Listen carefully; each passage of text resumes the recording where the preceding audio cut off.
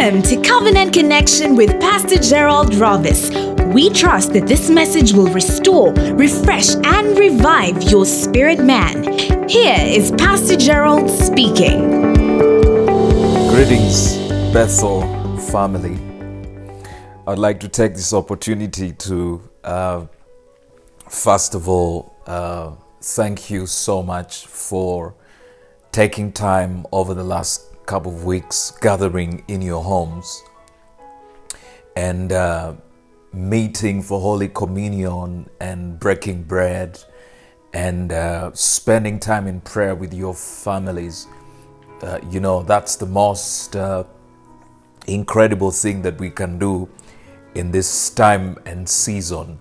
Of course, we miss you, but we're pretty sure that very, very soon we will be able to meet again and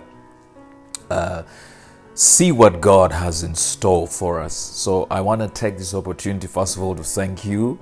Thank you so much for being faithful to the vision, for being faithful to the call, and also taking off time.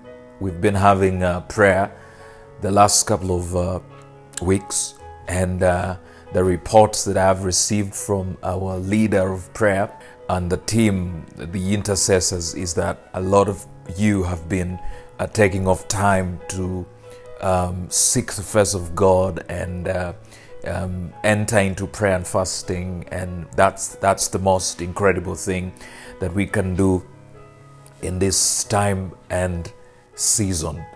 I would like to let you know that God is in control of His kingdom. He has not lost control of things just because things are happening in the way that we never expected. Does not mean that it is a surprise to the heavens. No, it's not. God is fully aware of everything that is going on. In fact, God didn't send this new form of coronavirus. I believe, on the contrary, that God is in the business of holding things back. So,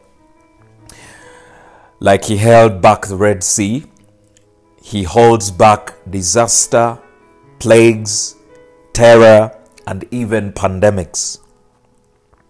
Now, if He didn't hold them back, how much more would we see happening in the world today? Think about it. How much worse would it be? But of course, there comes a time when He shuts up the heavens and allows devastation to take its course. Now is that time when we humble ourselves and seek His face, and then He will hear our prayers and heal our land. I pray that this time of social distancing, like they call it, creates holy intimacy. As we remove ourselves from everyday distractions, we need to make time for spiritual interaction. We need to bring God back in our homes. And right now, as I speak, our homes have become the temples. And I'm sure this is what Jesus spoke about when He said, I have chosen and consecrated this temple so that my name may be there forever.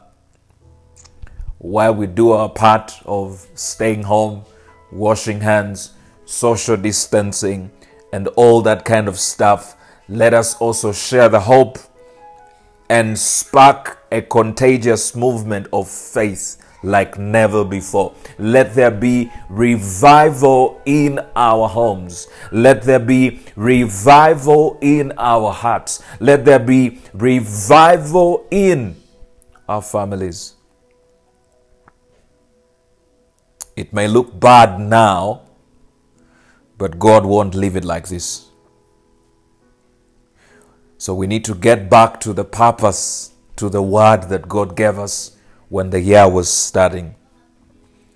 I don't want you to be consumed by fear and doubt, but I want you to start a fire of faith and hope. And who knows where this is going to go. As you gather this Good Friday in your home, I want you to go back to what the scriptures talk about this night.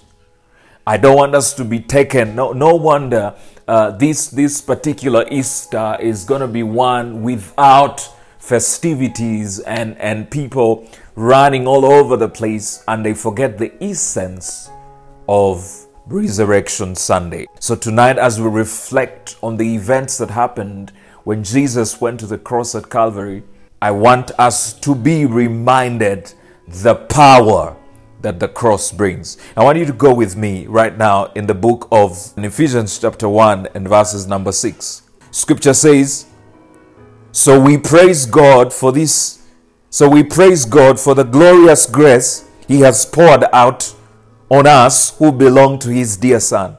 He is so rich in kindness and grace that He has purchased our freedom with the blood of His Son and forgave our sins. He showed us His kindness, or He has showered His kindness on us, along with all wisdom and understanding. Verse number 9 says, God has now revealed to us His mysterious will regarding Christ, which is to fulfill His own good plan. And this is the plan. Verse 10, at the right time, He will bring everything together under the authority of Christ, everything in heaven and on earth. And furthermore, we are united. He says, furthermore, because we are united with Christ, we have received an inheritance from God. For He chose us in advance, and He makes everything work according to His plan. What a message for us to reflect on this Good Friday. The power of the blood of Jesus has provided everything that we need to live a life of victory, including redemption, fellowship, healing, protection, and authority over the devil. Now, as Christians, we probably know about the blood. We sing songs about the blood. We remember the blood during communion. But how many of us truly know how deep its power runs and all that it has provided for us? Even more important, how many of us use it and apply it in our day-to-day lives? When you study scripture from Genesis to Revelation, the words, the blood, are kept before our eyes. It is a reminder of its importance and significance to God and to us. We see the sacrifices of Abel, Noah, and Isaac, and the Passover lamb, and the giving of the law all come to pass, but not without blood. So the blood symbolizes cleansing and purification, the settling of a matter. Remember, our God is love. And the greatest expression of His love towards us is the blood of Jesus. That love covers every need that man has had or will ever have. And every time we apply the blood, we experience an outpouring of His love. It is love through the blood that has created a barrier between you and all the works of the enemy. It is the blood that stands in between you and what the enemy was planning for you. It is the blood that stands in between you and whatever pandemic is going on in the world. The blood of Jesus. So I want to walk through scripture and see, what does this blood signify? Number one, it signifies redemption through the blood of Jesus. Redemption through the blood of Jesus. We all know the story. When Satan came to Eve in the form of a serpent, he deceived her into disobeying God. Then Adam followed suit and did what Satan told him to do instead of obeying God. And when he did that, he made Satan his Lord. He bowed his knees to Satan. Adam turned over the authority that God had given him. He made Satan the illegitimate ruler of the earth. And from that day on, everything changed. Death came unto all men. Romans 5 and verse 12. The earth and everything in it was suddenly cast, and man was separated from God by sin.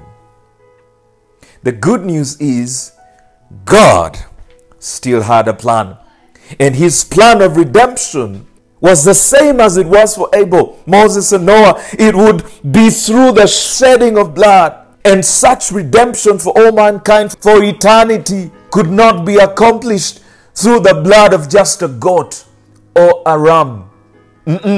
Redemption of this magnitude required a much greater sacrifice, the blood of his beloved Son, Jesus Christ. Now, the greatest thing the blood of Jesus accomplished was this. Listen, it washed all your sin away and made you clean and pure, white as snow. From the minute that you received Jesus as your Lord and Savior, what happened? God does not remember your past sin. God does not remember your sin anymore. That's how powerful the blood of Jesus. And the best part of this is you don't have to earn and pay for what has already been provided for you on the cross at Calvary. In fact, you couldn't even earn it even if you tried.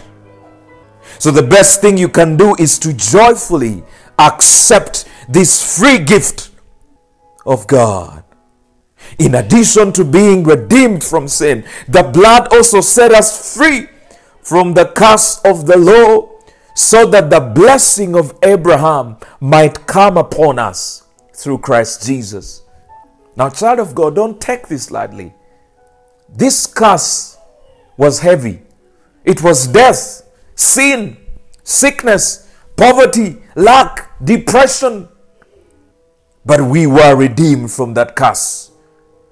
And Satan was put out of business. Praise the name of Jesus. Number 2, the blood brought fellowship with God, or through the blood we received fellowship with God. Scripture says in Hebrews chapter 10 and verse 19, having boldness to enter the holiest by the blood of Jesus. When you think about fellowship, what comes to your mind? Time spent enjoying the company of friends, isn't it? Fellowship is closeness. Fellowship is a friendship. That's what we have with God. It was bought with a price. Before Adam fell in the Garden of Eden, Adam enjoyed friendship and fellowship with God. But after Adam's fall, sin separated us from this precious fellowship and could only be restored through the blood of Jesus. When you receive Jesus as your Lord and Savior, you declare that you want to receive his fellowship and friendship. And the door is open for you to enjoy it. Because of the power of the blood of Jesus, you can now come boldly into the presence of God. The blood of Jesus is what builds a mighty wall between sin and believers who have been made the righteousness of God through Christ Jesus. Another word for fellowship is communion. One way we recognize that the blood provided for fellowship with God is through the taking of communion. Jesus said, "Do this in remembrance of me." That's why communion is a much deeper thing than a religious observance. It's a recognition of and fellowship with Jesus himself. And this is what God did for us through the blood of Jesus. No wonder scripture says, you are a friend of God. He doesn't call you servants anymore. He calls you friend. Why? You have come into fellowship with him. You have come into communion with him. You have come into fellowship, a deeper friendship with him. There is a closeness with him. And the other thing that the blood of Jesus does, we receive healing through the blood of Jesus. Scripture says in Isaiah 53 and verse 5, by his stripes we are healed. When you take communion, you need to speak healing over your body. Yes, it's true, God delivered us from sin through the blood. We thank God for that. But when you study Isaiah 53 from verse 4 to 5, let's go there. Isaiah 53 and verses 4 to 5.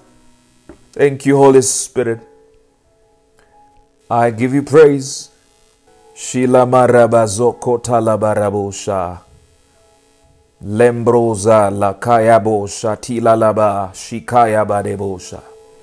Isaiah 53 and verses 4. Bible says, yet it was our weaknesses he carried. It was our sorrows that weighed him down. And we thought his troubles were a punishment from God, a punishment for his own sins. But he was pierced for our rebellion, crushed for our sins. He was beaten so we could be whole. He was whipped so we could be healed. By his stripes we have been made whole. Child of God, tonight, receive your wholeness in the name of Jesus. Receive your wholeness in the name of Jesus. Marozatela koshadabaya. Kulambro silambro zadela kurabusa telabo. Kilamando rosukarabuzande la kadabo shataya. Receive your healing right now in the name of Jesus. Through the sound of my voice, I release a healing anointing on this Good Friday. Makota la makozele brazula mande karibosha. Kilabarosu telebruzila rakatele bokaya. Be healed in the name of Jesus. Whatever condition has prevailed in your life, in your body, whatever it is, infection, breathing problems, asthma, kelabokosa kanle labuza kelambrosi labakaya, kelepoka telemaka, skin issues, morimande, pneumonia, makelambrosi kilabro, infection, whatever it is, by the reason of the anointing, in the name of Jesus, be made whole. I release healing virtue in the name of Jesus. I release healing virtue in the name of Jesus. May you be made whole by the blood of Jesus. May your family receive healing. That persistent cough, that kilabo risula makarembro silabroya kozandela puka dibaha shilibaya, be healed in the name of Jesus. I give you praise. So when we apply the blood of Jesus and receive its power, we need to remember to apply it in all its fullness. Don't just receive it and apply it halfway. No, accept everything Jesus' sacrifice provided. You know what? If you fail to understand and receive the full power of the blood, you'll be missing out on something. I am reminded of the words of Paul. Paul speaks to the church in Corinth in 1 Corinthians 11 and verse 30. Listen to what he says. He says, for this cause many are weak and sickly among you, and many sleep. For this cause, for which cause? For the cause of not fully understanding the power in the blood of Jesus, and therefore applying it in its fullness. So many are weak and sickly among you. Remember, Paul is saying these words immediately after he has admonished them about conducting communion or the Lord's Supper. So it's not a coincidence that he has, in a few verses from verse 23, he's talking about communion and the body and the blood. And then in verse 30 he's saying, for this reason, for the reason that you don't understand the fullness of the power of the blood of Jesus. That's why there is weakness among you. There is sickness among you. So I want you to walk in the fullness of understanding the power in the blood of Jesus. If you need healing today, the blood of Jesus is free and without side effects. You don't need a prescription. No, you don't need an appointment. You don't have to check with your insurance company or your boss or your employer. No, Jesus has provided for it all through the blood. You can appropriate the blood of Jesus for your healing today. And number 4, through the blood, we receive protection. Moses tells the children of Israel in Exodus chapter 12 and verse 13, when I see the blood, I will pass over you. Oh, when I notice that those that belong to the new covenant of the blood of Jesus, I will pass over you. Hey, 9 devastating plagues have come upon Egypt. Pharaoh has still refused to let God's people go. So what did God do? He sent a final plague. That was one of judgment, to smite all the firstborn in the land of Egypt. As sons of Adam, Satan knew that the children of Israel had broken covenant with God and were also due for judgment. God could protect them, but not without the blood. They had a covenant relationship with God through Abraham, but they needed to stand in that covenant. They needed to choose the covenant over the curse. So what did God do? He instructed them to take the blood of the lamb and paint it on their doorposts. They did, and the angel of death actually passed by them. I don't think it was just the blood of a lamb that stopped the angel of death from killing them. It wasn't. It was the blood of Jesus, the Lamb who was slain from the foundations of the world. Revelation chapter 13 and verse 8, that if your name is not written in the Lamb's book of life, you cannot escape judgment. Thank you, Holy Spirit. Thank you, Holy Ghost. The blood of the Lamb is inexhaustible and never ending. The blood of Jesus is in an unlimited supply. When we apply the blood of Jesus to the doorposts of our lives in faith, we access the power to defeat every part of the curse that tries to take residence in our lives. When you speak the name of Jesus in the face of sickness, disease, or danger, the blood of the Lamb is behind it and you are protected. Thank you, Lord, for the blood. Thank you, Lord, for the blood. Oh, we bless you for the blood. Thank you, Lord, because tonight we receive a deeper understanding of the blood. Lemaro sile brakata. Now begin to pray right now. Begin to pray. Yeleko sila mako sadi brazondo robrosaya. Gelamando rasuta labako zande labrosaya. Keta labako shila.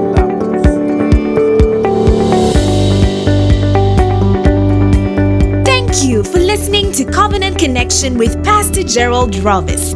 Write to us and let us know how this message has impacted your life. You can email us bethelcovenantfellowship@gmail.com or visit our Facebook Bethel Covenant Connection and leave us your testimony. We wish you God's best on this journey of faith. God bless you.